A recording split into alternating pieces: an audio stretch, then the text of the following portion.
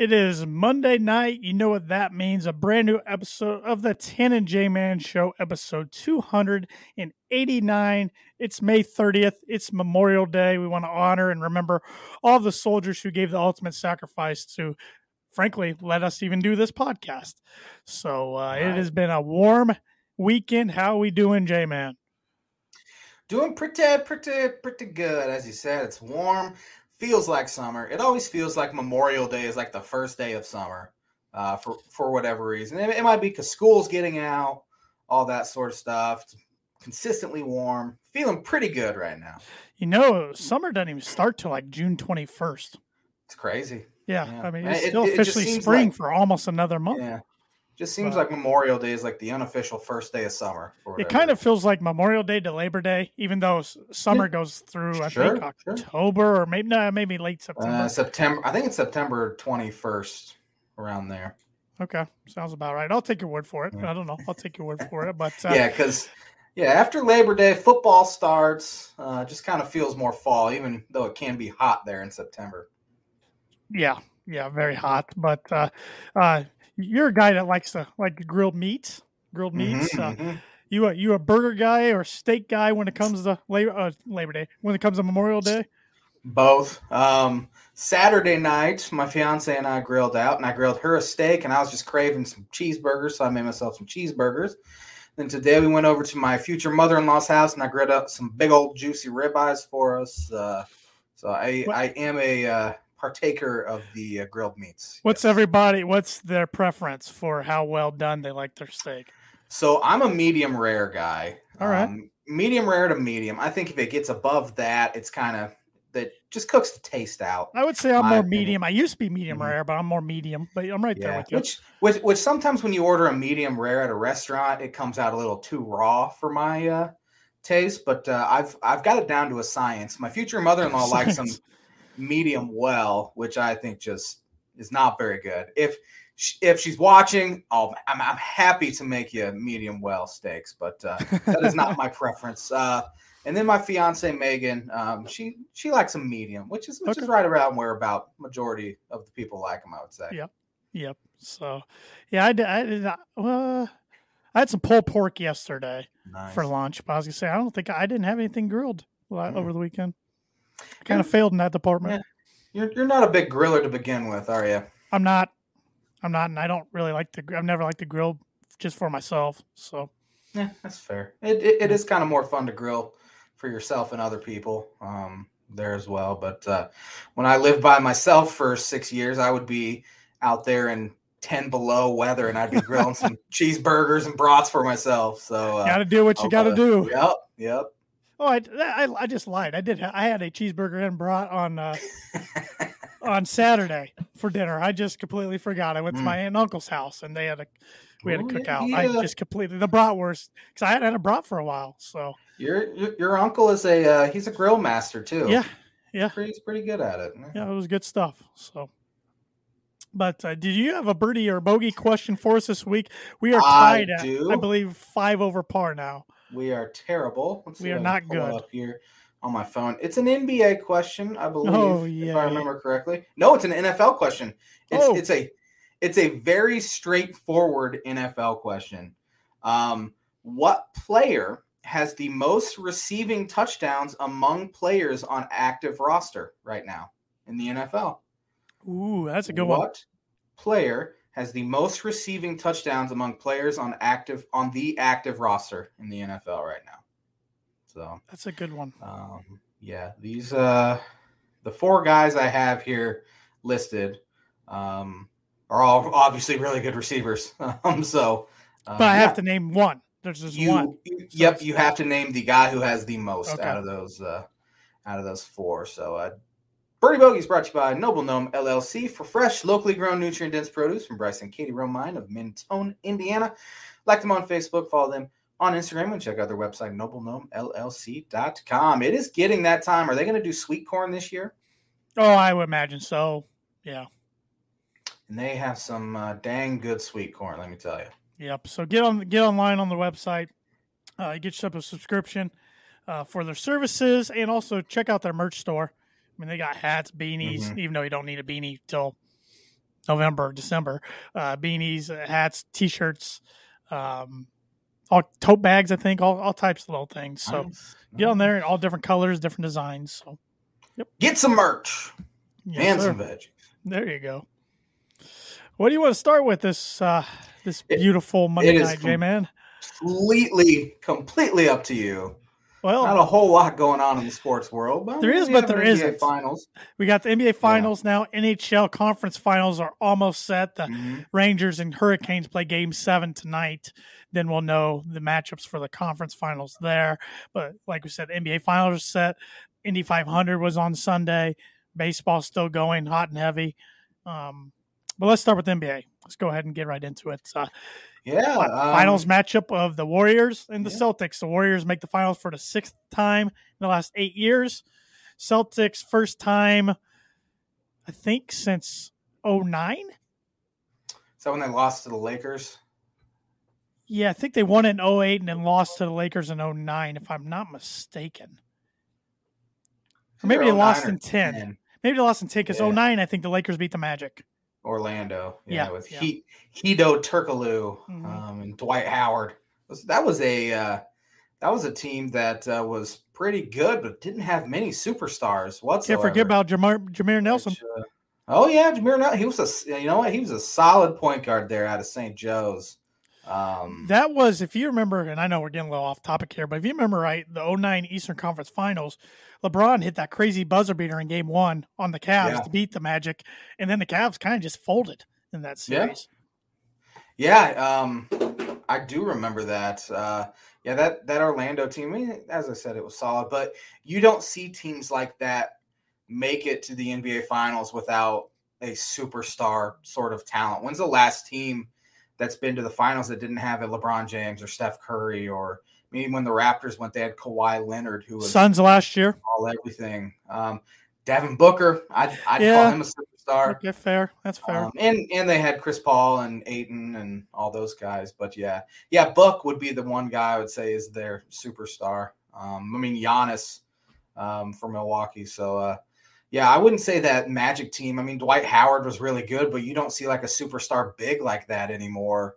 No, because you need wings and guards in order to make a deep run. It seems like, which is pretty evident in the NCAA tournament as well. It's all about guard play. I mean, you can have a great big guy. I mean, Illinois had Kofi Cockburn in the last 2 years, and they've got put out in the round of 32 because their guard play just wasn't very good during the tournament. So all about guard play, and obviously Golden State has three really good ones now. If you add in Jordan Poole with Steph and Clay and those guys, and then you have Boston, they have really good wings in Jason Tatum and who's the guy out of Cal? Why am I forgetting his name all of a sudden? Jaylen Brown. Jaylen Brown, yes. So it's going to be a fascinating matchup. Remember, we talked about this last week, but I think right around the trade deadline or All-Star breaks, the Celtics weren't that good. No. And they've just kind of gotten hot, and I didn't know if they'd be able to beat Miami, and they found a way to get it done last night in South Beach, and it's going to be a good matchup. I thought they were going to get it done in Game 6 Friday night. I watched a good majority of that fourth quarter, and the Garden there in Boston was just stupid rocking. I mean, that place was bananas, and for the Heat to go in there and force a Game 7, I was thinking the Heat were probably going to get it done last night at home. Yeah. But wasn't meant to be for them. Yeah, Jimmy Butler went for the win there with about 19 seconds left, and he missed. And then obviously Boston salted it away. But it's interesting with Jimmy Butler because he had an unbelievable series. He was awesome. Game 6 was ridiculous. Yeah, he was crazy good. If he were to have stayed with the Chicago Bulls, do you think he'd be the second greatest Bull ever? Wow. Oh, man, that's tough because Pippen's, regarded as a top 50 all-time NBA player. Right. I wouldn't put Jimmy Butler in a top 50 all-time NBA player. So maybe I would say third, maybe. Yeah. It's a fascinating argument, but though. It is. Jimmy's more of a scorer than Scotty ever was. Scotty was obviously kind of their point guard, point forward. Both guys were great defensively. But yeah, I saw that on Twitter. Like, man, if Jimmy would have stayed, maybe he could have surpassed Pippen. It's the second greatest Bull ever. I didn't think Jimmy would be nearly this good, even when he was starting to get really good with the Bulls. But now he's a perennial all-star, and clearly a guy that can be the top guy on a team that goes to the NBA Finals or Conference Championship, whatever. So he's turned into a dude. Well, and he's got some help around him. He does. You know, you look at in the Western Conference Finals, Golden State beats Dallas 4-1. Mm-hmm. The Mavericks are Luka and nothing else. Right. Really. I mean, they've got to build a little bit, give them a little bit more help, or I don't think they're ever going to get over the hump. And really, it was kind of amazing they got that far right. anyway. Right. Because not many people gave him a shot against Utah in the first round. True. So, yeah, and I think, obviously, Luka's this superstar, 21-year-old player, and then I think he's Jalen 23. I need to make that correction because we both said 21 last week. I heard him in an interview this past week. He's 23. Huh. Why was I thinking he was still 21? Yeah, I was too. So, yeah, and then I think Jalen Brunson's a legitimate NBA point guard too. But yeah, they definitely need some more for him. I mean, they have Dorian Finney-Smith and I don't even know who else they really have that could be. I mean, they traded Porzingis away because really he wasn't. That didn't work out for him. Yeah, that didn't work. But at least they knew it wasn't working out and got rid of him early. Yeah, and Tim Hardaway Jr. is solid, but he's not even a second guy on a good team. So I think they're probably going to try to maybe make a move for like a Damian Lillard or something this offseason because I think trade rumors will be swirling around him, and he could be a good fit in Dallas. Better fit than Russell Westbrook, who I see he named like 3 teams he wants to go to, and all, of course, they're all title contenders. Sure. Yeah. This year in LA for Westbrook was an absolute disaster. That was a disaster for everybody involved. Just Yeah. And I don't know why LeBron wanted to be with Westbrook. I mean, that team should have been obviously so much better, and they weren't. And it wasn't all Westbrook's fault. No, but he was kind of he was kind of the punching bag for the fan base and ESPN because ESPN, it's mainly the LeBron and Tom Brady news network anymore. Pretty much. So yeah, it didn't go well for him. And Westbrook's at the stage of his career where he's not this elite athlete anymore, dunking on people. Right. And he still tries to be that kind of guy, and he's nowhere close anymore. Right. Speaking of, and we'll get back to talking about the finals, but speaking of the Lakers, what do you think of the Devin Ham hire? Don't know a whole lot about him. I know he's with Milwaukee, right, as an assistant. Yeah, you remember him playing back in the day, like in the early 2000s? Darvin Ham, yeah. Darvin, not Devin, Darvin Ham. Yeah. I did remember the name, and I remember playing with him on like NBA Live 2003 or something like that. But who knows? I mean, they've gone through so many coaches here, and honestly, it's LeBron's team. Yep. So I don't know why a coach would want to even take that job. I mean, Frank Vogel was just a puppet for LeBron. Who I don't even remember who else they've had there over the past couple of years. Who was right before Vogel? Well, wasn't Luke Walton their coach for a little bit? Yeah. Mike Brown was their coach at one time. Was Vogel their coach when they won the championship 2 years ago? Yes, the bubble. The bubble championship. Yeah, honestly, I don't know how much, and I'm sure they have a lot more than what I'm giving them credit for. But how much do NBA head coaches really do? You know, I'm sure it's about building culture and all that. But once you have a superstar player, who knows how good Steve Kerr would have been if he would have gone anywhere else to be a head coach. And now he's going to be considered one of the greatest ever. He's going to be up there with Phil Jackson and Red Auerbach and those kind of guys. And who knows how good he would have been if he would have gone anywhere else. You could say the same thing with Phil Jackson. If he didn't have Jordan and then go and coach Kobe and Shaq, who knows how good he would have been. Right. It's all about personnel, really. Josh, can you see me on your screen, or am I frozen? You are frozen. Okay, I'm going to try to fix that real quick. You are frozen on my screen. I have actually not been watching our StreamYard thing. I've been on Twitter seeing if I can find it. Okay, I will. I will try to fix this real quick. Yeah. As far as the finals go, as I said, be a fascinating matchup with Jason Tatum, Jaylen Brown against Klay Thompson, Steph Curry. You have Draymond in there, Jordan Poole. It's interesting. I don't really know who will guard who in that scenario because it's kind of differing matchups a little bit. Of course, Marcus Smart won the NBA Defensive Player of the Year, so I assume he'll be on Steph. You have, I don't know who, maybe Draymond will guard Jason Tatum. I don't know if he's athletic enough to do that.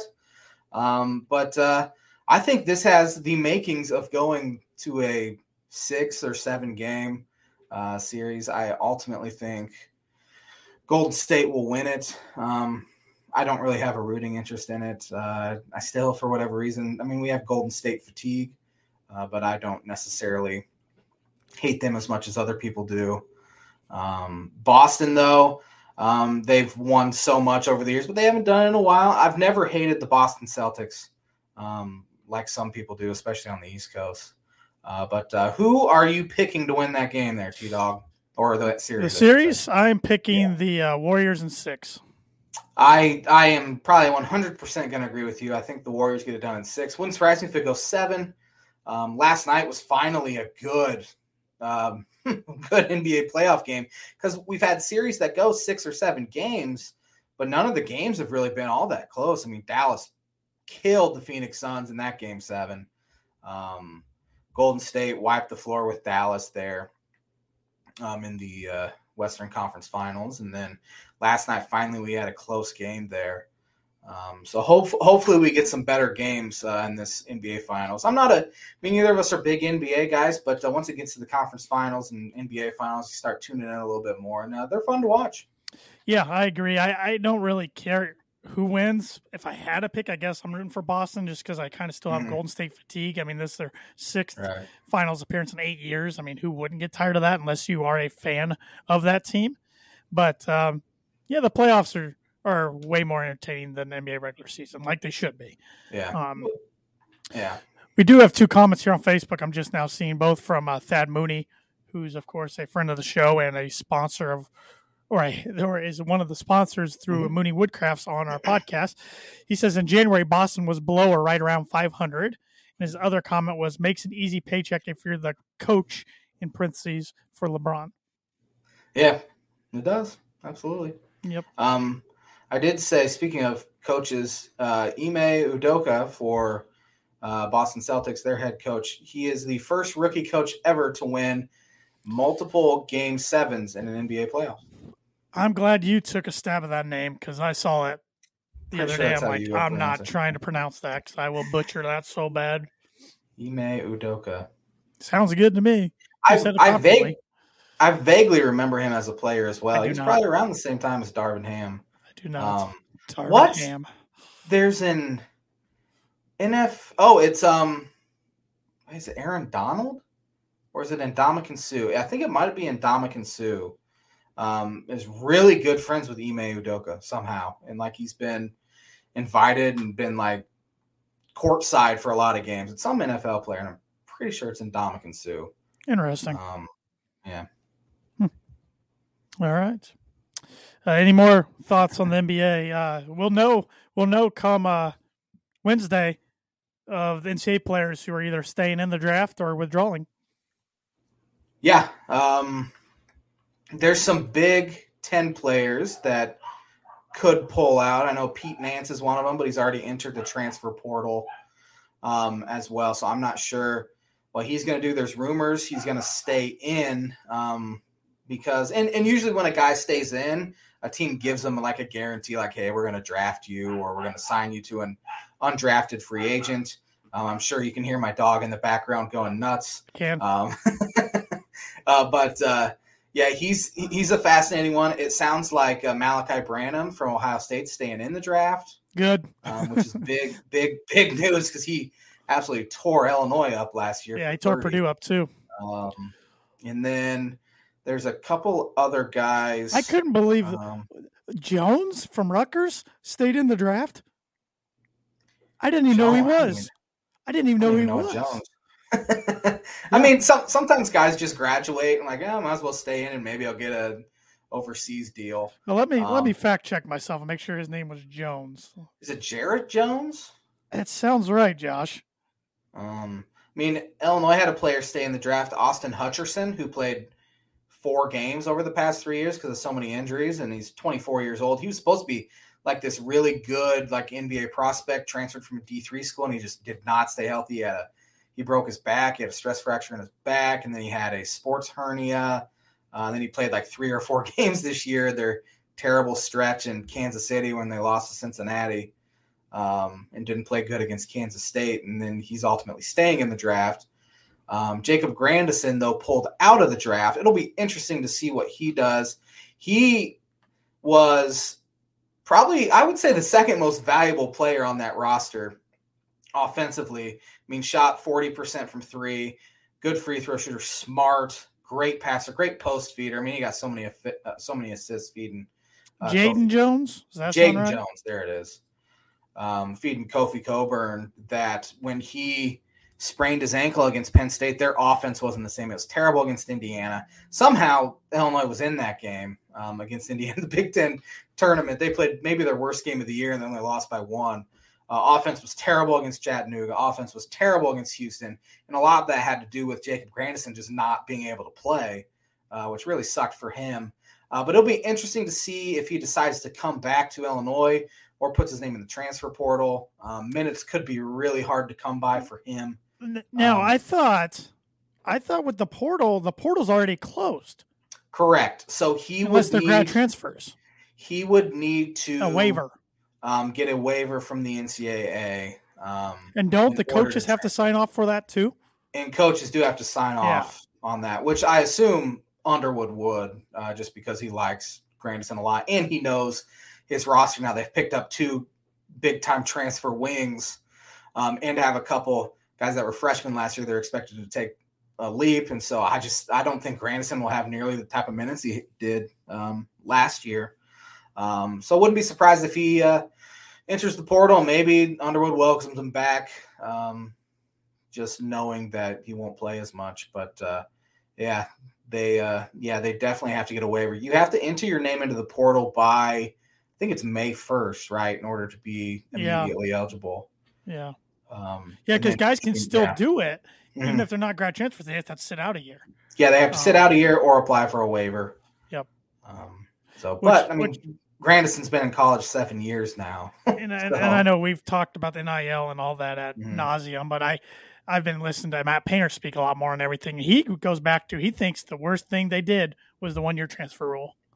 Yeah. He said they weren't prepared for it when they let it go, or they got it through real quick because they wanted to get ahead of the government, hoping the government would stop pursuing the NIL. Well, then the states got involved and got it moving a lot quicker than was planned. So. Yeah, the transfer portal has added this insane wrinkle to recruiting that I don't necessarily like, and I know the coaches don't like. Well, because I mean, in NCAA, can't tell a player what to do or anything, but we're going to see more and more cases of guys making a decision later on in life that they wish they can go back and redo, if that makes sense. Like no Gel Eastern is a prime example for me. Yeah, I wish I would have favorited this statistic to share tonight because I don't remember the exact specifics, but there are still like 1,000 players that don't have a home yet. Yeah.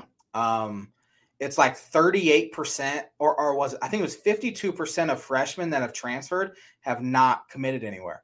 Yeah. Because they're in spots are running out. So they're either just going to have to drop down a level, do NAIA or D2, D3, whatever. So either guys get bad advice or they just need to get out of a situation that they don't like, or they're bad about playing time, whatever. But then you put your name in and no one wants you if you're not producing.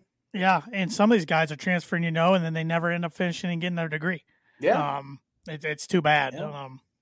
So I don't know. We'll see. It's just gonna be interesting how everything really unfolds the next 2 or 3 years. Yep. Yeah. So, well, let's get to the word association segment since we were talking about the NBA. My word association for you tonight is NBA related, of course.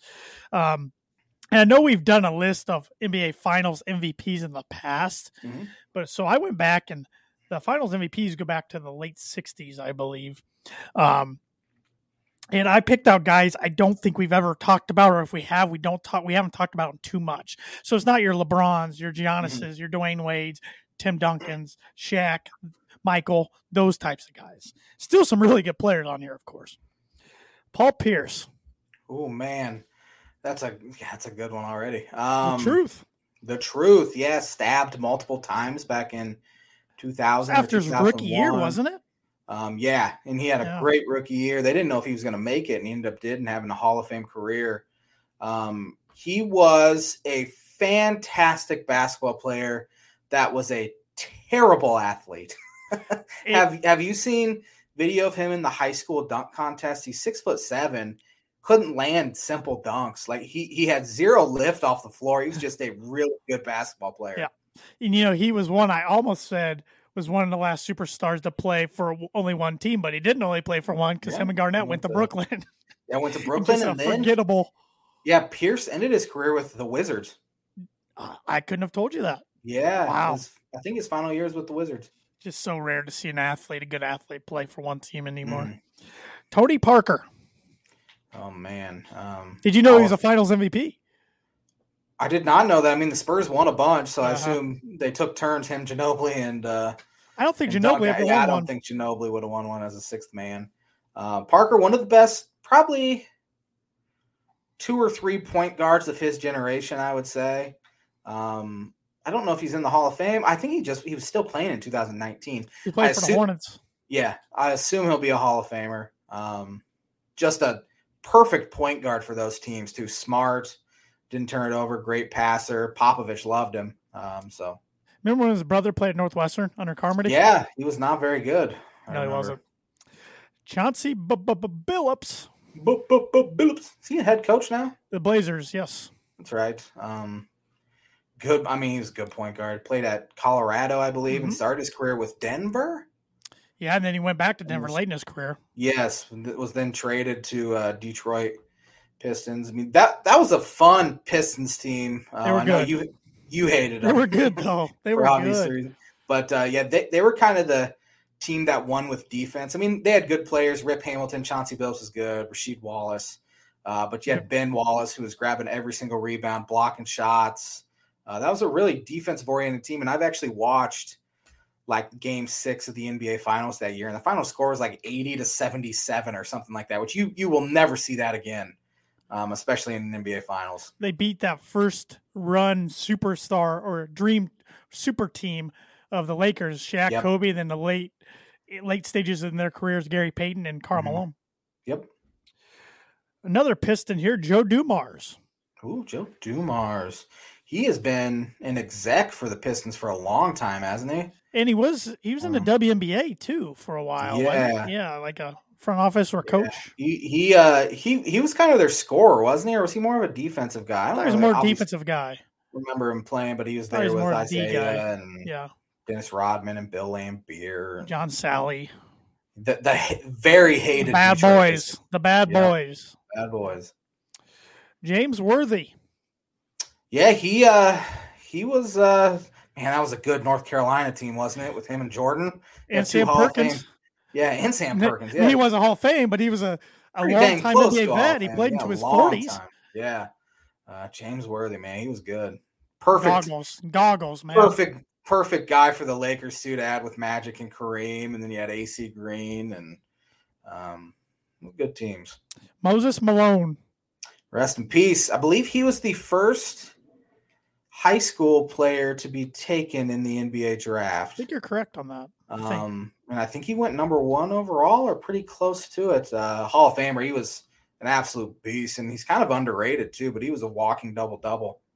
Cedric Maxwell, of all the Celtics championships, he was the only real not big name to win Finals MVP. That's interesting. Yeah, I mean, I've heard the name before, but I don't know anything about him. Was he there with like Bill Russell and? No, he was there with Bird and in the late. Oh, he's there with Bird. He won this one in '81, I believe. Yeah. Okay, yeah, I don't remember him at all. Yeah. Dennis Johnson. DJ, he was a Celtic as well. He won this one on the Sonics. Really? Yeah. He was Bird's point guard there for a year. I'll never forget when he passed away on the sidelines of a D-League game, probably 10 years ago now. That was really sad, but he's a good point guard. 3 more for you here. Bill Walton. Oh, you gotta love Bill Walton, the quotable Bill Walton. I hope he does, college basketball games forever on ESPN. The late night Pac-12 games. Yeah, he is the definition of hippie. He loves his Grateful Dead. He's a deadhead, as they call him. Lived in his Winnebago one summer there in the woods in Portland. He's a character. Rick Barry. I remember he had a son playing in college basketball just a few years ago for Florida Cannon, I believe his name was. Yeah, because his 2 older sons, there's a big age difference there, Joe and Brent, and then that one. Yeah. Huge age difference. There have been many stories of Rick Barry not being a very nice guy. Yes. Yes. Did he shoot free throws granny style? Or am I think he was the one that did. Okay.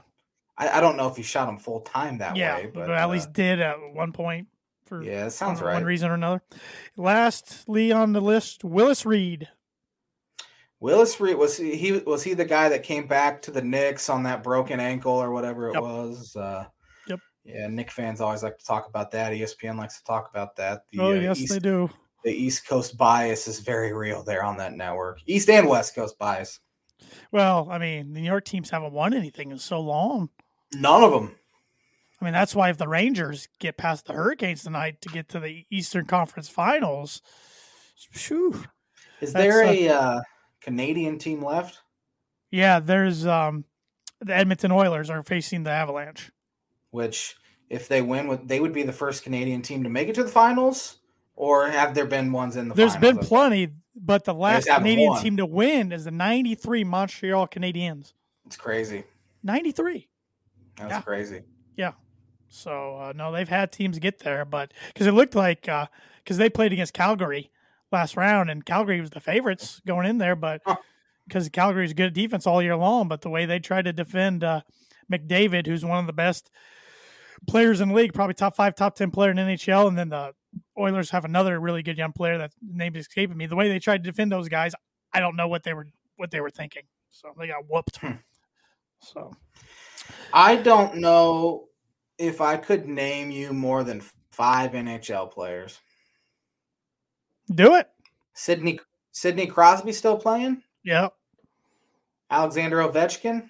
Yeah. PK Subban? Yeah. Is Patrick Kane still playing? Yeah. Is that 4? Yeah.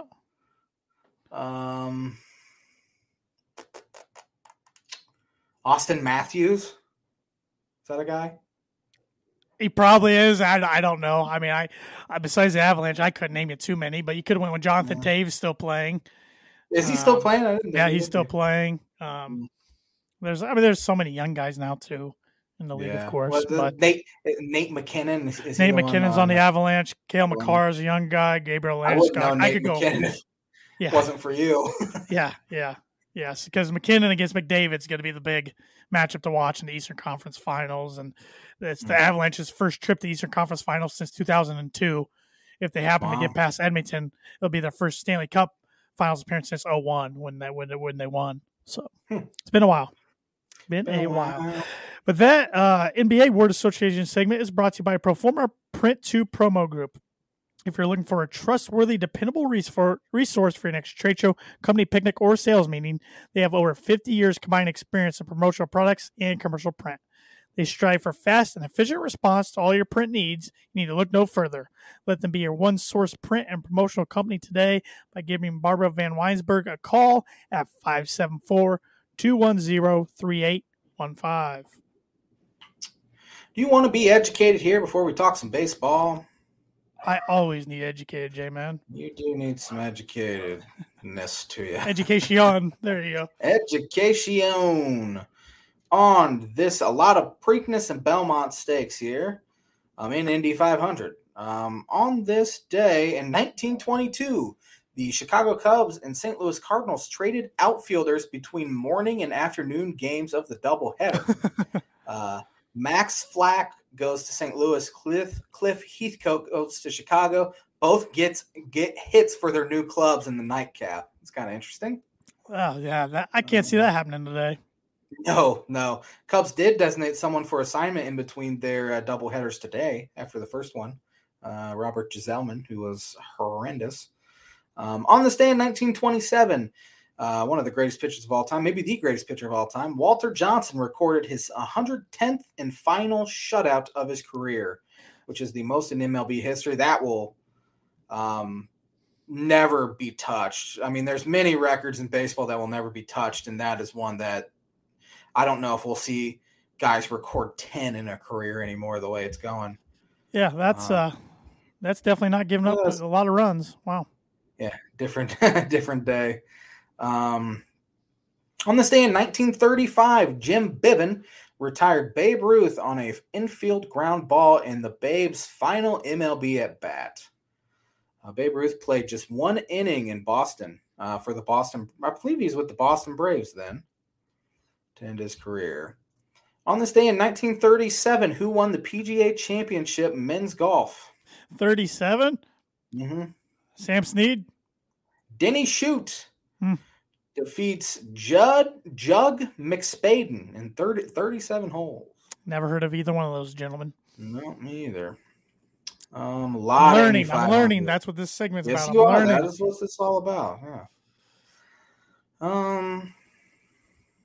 Man, a lot of Indy 500. A lot of Indy 500. Sure.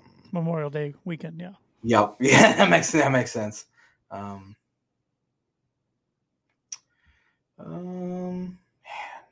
I'm not even in the 60s yet. Who won the 1961 Indianapolis 500? It's a legendary guy that I've actually heard of. I know, but that's the problem because when I think of legendary Indy drivers, I think of a few right away. Mm-hmm. Let's go with Andretti. AJ Foyt. See, I think of the Foyts, think of the Andrettis. Yeah, there's a lot of them. A lot of Andrettis, at least. On this date in 1964, AJ Foyt won the Indianapolis 500, but the race is primarily remembered for the fiery 7-car accident resulting in deaths of Addie Sachs and Dave McDonald. It was the last race won by a front-engine roadster.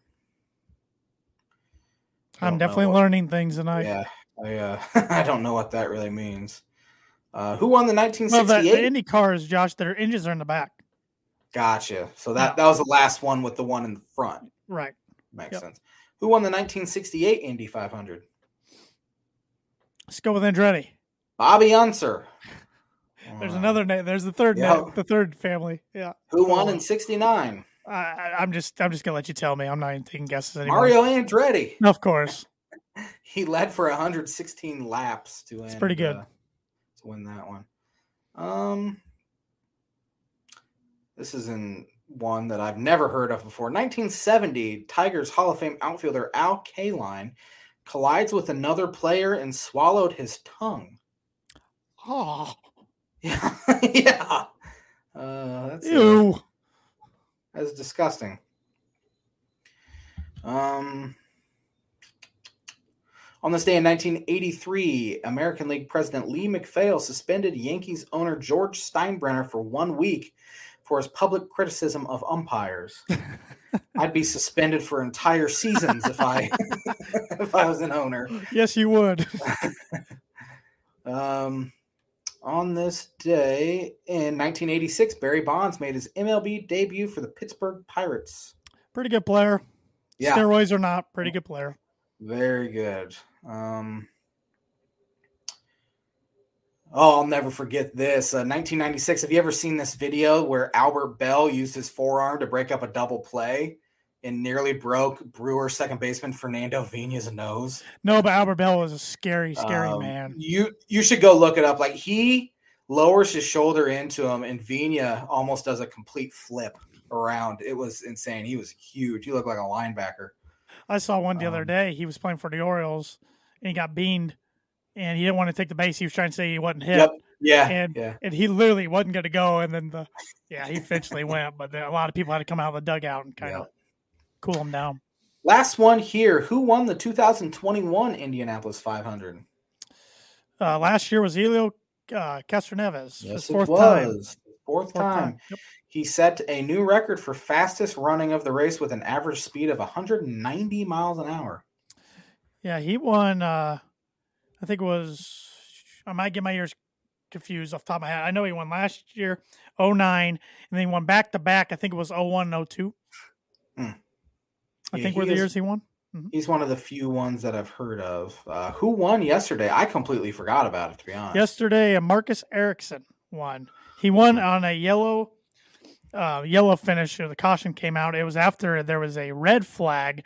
4 laps to go. Jimmy Johnson crashed and created the red flag to come out, so it stopped the race for a little bit. And he wasn't winning at that time. And then he got a good jump on the restart and took the lead with 4 laps to go and never looked back. Because Helio, you were talking about Helio, he made his way clear from 27th to 7th, but then some late caution stopped that, so he didn't end up finishing that well. That's got to be frustrating. Oh, there was a lot of guys that were close and just didn't get it done. And it's crazy. Like when you think about the IRL, the Indy Racing League. I mean, it's created off of one race and one track.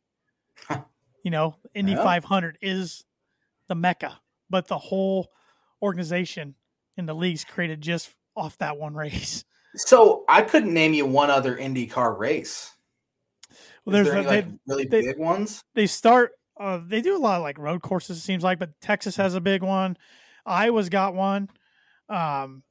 They do one in St. Petersburg. That's the start of the season every year. But a lot of times, Indy is in the race name.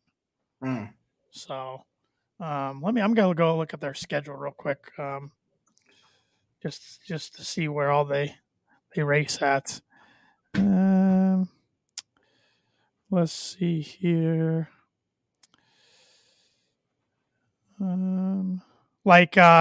This upcoming weekend, it'll be on the USA Network. That's the Chevrolet Detroit Grand Prix. And then they'll be in Ohio on July 3rd, the Honda Indy 200 at Mid-Ohio. Then they're in Toronto on July 17th. A lot of these I don't know by just the names. Their season ends in September. So, yeah. Cool. Yep. So, but that is the On This Day segment, which is brought to you by Mooney Woodcrafts. Mooney Woodcrafts is a veteran-owned and operated custom woodcraft shop based out of North Carolina with Indiana grassroots. They provide 100% hand-cut custom designs that fit your needs. From signs to the growth charts, their custom pieces make a great addition to any home, office, or man cave. To see some of their recently completed projects, visit them on Instagram or Facebook at Mooney Woodcrafts. And for orders, contact them at mooneywoodcrafts@gmail.com. I got a new design to show all the viewers here on the ISC Sports Network, as well as the Tan and J-Man Show Facebook page, ISC Sports Network Twitter and Twitch channels. And here's one he made. Ooh, let me get this banner down so we can see it a little better. Yeah, it says Sadie and Cade Kreider, I believe, established 2022. So cool. Pretty neat little piece. But like I said, he can do anything. He can do personal pieces like that. He can do sports teams. He can do signs like we've had him make a Tan and J-Man Show sign, which I will hold up to the camera right here. You've seen on camera. So yeah, very talented. Super cool. Get your orders in. Get some woodcraft stuff. Get your wood signs. Baseball talk here. The Chicago Cubs have had at least a 2-run lead in each of their last 9 games. And they are 4-5 in those games. Yeah, not so hot there on the north side. Their bullpen's really good too. That's the interesting thing. So the starters have been blowing it here recently. Offense has been putrid for the most part. They lost by 15 runs to the Cincinnati Reds over the week. Let me list off. So they played a 4-game series in Cincinnati. Let me list off the paid attendance for each of those 4 games here. Monday night, the paid attendance was just over 12,000. Tuesday night, it was 14,000. Wednesday night, it was 11,000. And Thursday afternoon, it was 13,000. So was that Cincinnati, you said? It was in Cincinnati. Yeah, you'll never see an attendance that low at Wrigley. Where are they going to go? No, yeah, where they're going to go. I saw their president came out and apologized for a statement. I don't care. It's still coming out on a T-shirt on our store. He's been very humbled by their start this year. Well, what did they think was going to happen when they traded away every single player that was worth anything? Maybe I'll get that done this week. Be on the lookout at TannandJManShowStore.com for a new release. Where are they going to go? But yeah, Cubs are not playing very good baseball here. Hey, they did beat the White Sox. They did beat the White Sox once. Oh, it was only once? I thought it was twice. Yeah, they blew a. Were they up 4-1 the other night? Did they choke that away? No, they won that one. Okay. Yeah, they lost yesterday in 12 innings. They had a 1-run lead going into the 9th and blew it. They had a 2-run lead going into the 11th or going into the 10th and blew it. They had a 1-run lead going into the 11th and blew it. And then they didn't score in the 12th, and the White Sox did score. The Manfred Man, as we call him, from second base. But White Sox fans can't be happy right now either. No, they're not happy. White Sox Tanner is, because that's one of his bold predictions. The White Sox not making the playoffs. Yeah. White Sox are sitting here at just 23-23. They've had a lot of injury issues. Not hitting the ball. They cannot hit right-handed pitching. They have one of the worst records in baseball against right-handed starters. I'm going to go look up their splits real quick to see what their record is against right-handed starters. But it's not good at all. They mash lefties, but they keep having injury issues. Their run differential right now, the Cubs are plus 42 on the White Sox in run differential. That's how bad the Sox have been. Sox have been awfully lucky because their Pythagorean win-loss record should be 18-28. Like, that's what their run differential tells them their record should be. Yet they're sitting here at 500. They have not played good baseball. They're only hitting 228 against right-handed pitching this year. 281 on base, 340 slugging. Been much better against lefties, as I said. They have not been hitting the ball well at home. They've only been hitting 218 at home. Eloy Jimenez being out for a few months hurts. Tim Anderson strained his groin yesterday. He'll be out for a few weeks. Things are not going well there on the south side, yet they're still only 5 games back. The Twins, it's a pretty easy division, not very good division. So I think ultimately by the end of the year, the White Sox will probably be right up there and win it again. But yeah, they have not played good baseball. I know the fans are not having fun right now watching them struggle, because this was supposed to be a year they were supposed to make a ton of noise. It just hasn't happened so far. Not too many Midwest fan bases are having a good time, really. No, Cubs are 9 games under 500. Reds are 15 under 500. The Brewers are good. Cardinals are good. That kind of helps them. But, yeah, Tigers Cleveland's stink. Terrible. Detroit's terrible. Kansas City's terrible. Yeah, Minnesota, Milwaukee, and St. Louis are the only Midwestern teams that I would say are any good. But going back to the Cubs, some good things that have happened. Marcus Stroman in his 2 starts since coming back from the COVID list went really well. Only gave up 2 runs in 5 innings to the Reds, and then threw 7 shutout yesterday against the White Sox. He's just a joy to watch pitch. He is the best defensive pitcher I've ever seen, in my opinion. I mean, he's won multiple Gold Gloves already. Maddox won, I think, 15 straight Gold Gloves, so I don't know if he's better, but he's so much more athletic than Maddox ever was. That's fair. That's fair. Stroman plays defense from the pitcher's position like a shortstop. It is really impressive to see. And I've had a really good time watching him play baseball. A few other things for the Cubs that have gone well. Not many things have gone well. Nico Horner's been fantastic. He's hitting close to 300, playing a really good shortstop. Ian Happ has had a really good start to the year. He's striking out less than he ever has before. He's walking a ton still. Wilson Contreras has been good. Seiya Suzuki has really struggled here recently. He has not hit a homer since the first week of the season, and now he has a sprained finger where he just got put on the injured list today. A couple other guys got put on the injured list. Jonathan VR got put on the injured list because he was using a workout band, and it slipped and came and smacked him in the mouth. Yeah, that hurt. And they said he has to have significant dental work. So I don't know what happened, but he could be out a while with that. Messed up his teeth. Yeah. One of their best prospects, Christopher Morel, has been arguably their best player since he's coming up, and I hope he stays up. I'm really nervous Jason Hayward's going to come back and they're going to send Morel down because Morel is clearly probably their top 3 or 4 best players. 22 years old, hitting 293. He's been their leadoff guy here recently, and he's been getting on base a ton. 396 on base percentage. Hits the ball super hard, plays everywhere. He's made starts at third base, shortstop, second base, center field. Fast, athletic. He's been really fun to watch so far on a roster that's just does not have good young talent now. You have a bunch of career minor leaguers that are getting shots, and it's just not been fun for me to watch. The Rafael Ortegas and Frank Schwindels of the world.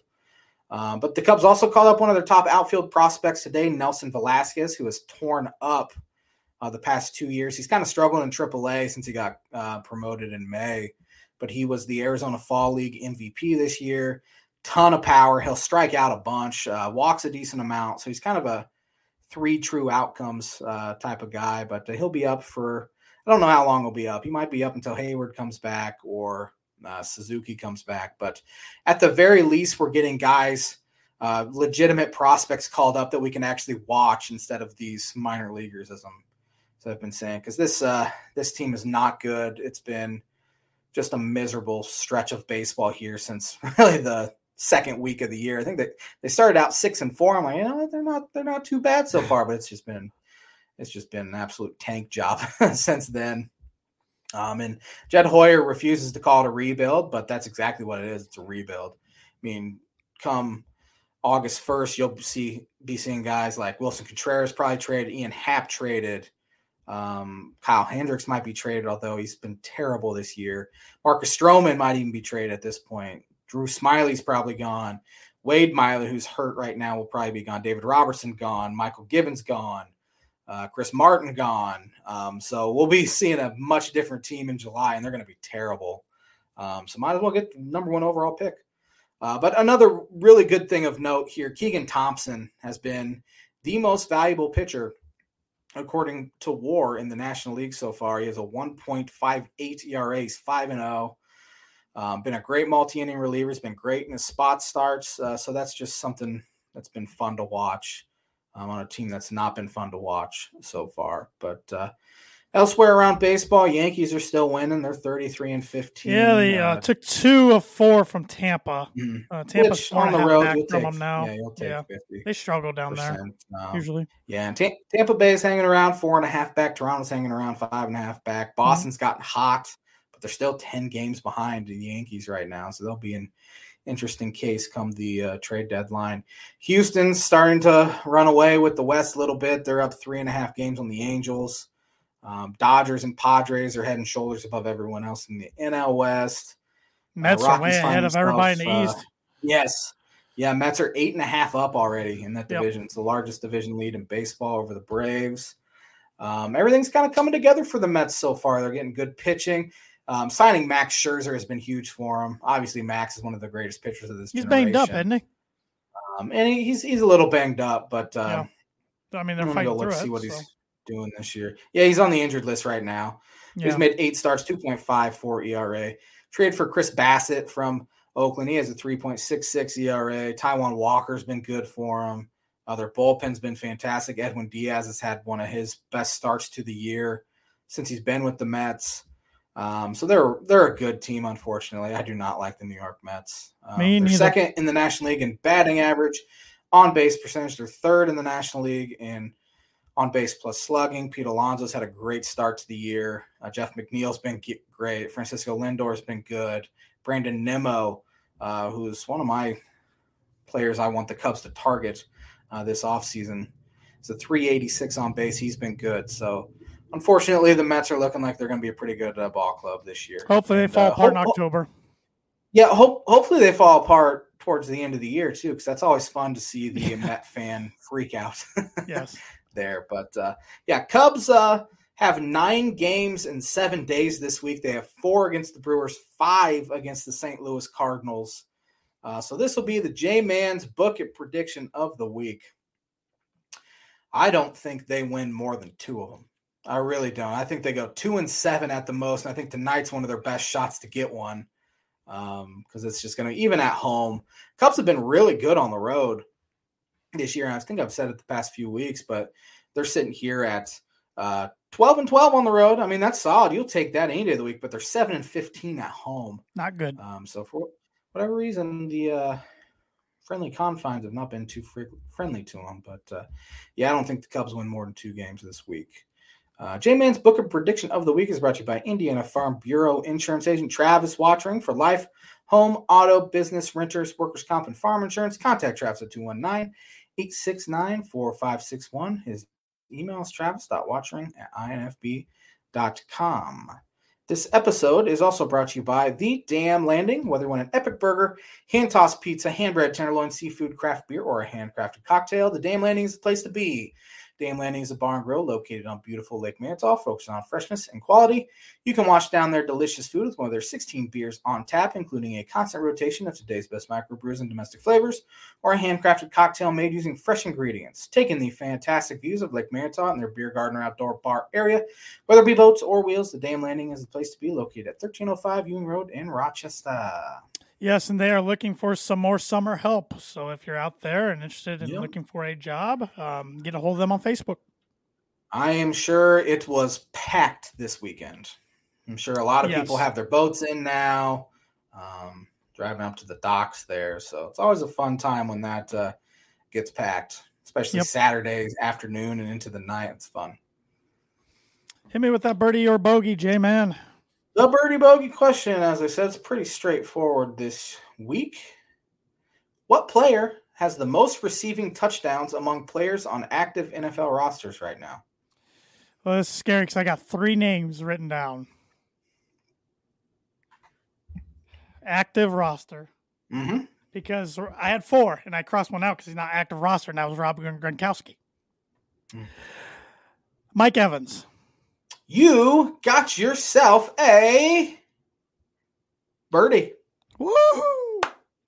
Yep, you got yourself a birdie. He has 75. You want to take a stab at the other 3 guys that are... The other 2 I had written down here. I just had 2 more. Julio Jones and Keenan Allen. Julio Jones is not in the top 4, and neither is Keenan Allen. Who are the others? We got Devontae Adams with 73. Oh, okay. Mike Evans has 75. Okay. Devontae Adams, 73. AJ Green, 68. Oh, I forgot about AJ. And DeAndre Hopkins, 68. I forgot about some of those guys. Julio has, I think, 62 because I looked him up. So I'm for sure it's got to be Julio. Why is it Mike Evans? But he doesn't have that many. Tanner's in the lead again. Yep, you are 4 over par. You're rolling. Yeah, I need to catch back up with you next week. Evans has been super consistent over his career. You don't hear about him a ton either. Do now more that Brady plays down there. Definitely more that now that Brady plays down there. But any other notes here? Got about a minute left. Nope. I think we're already off TV. So I think we can wrap it up. Thanks for watching the Tan and J-Man Show live on the ISC Sports Network. Hope everyone had a fantastic Memorial Day. We'll be back at it next Monday with episode 290. Have a fantastic week, everybody.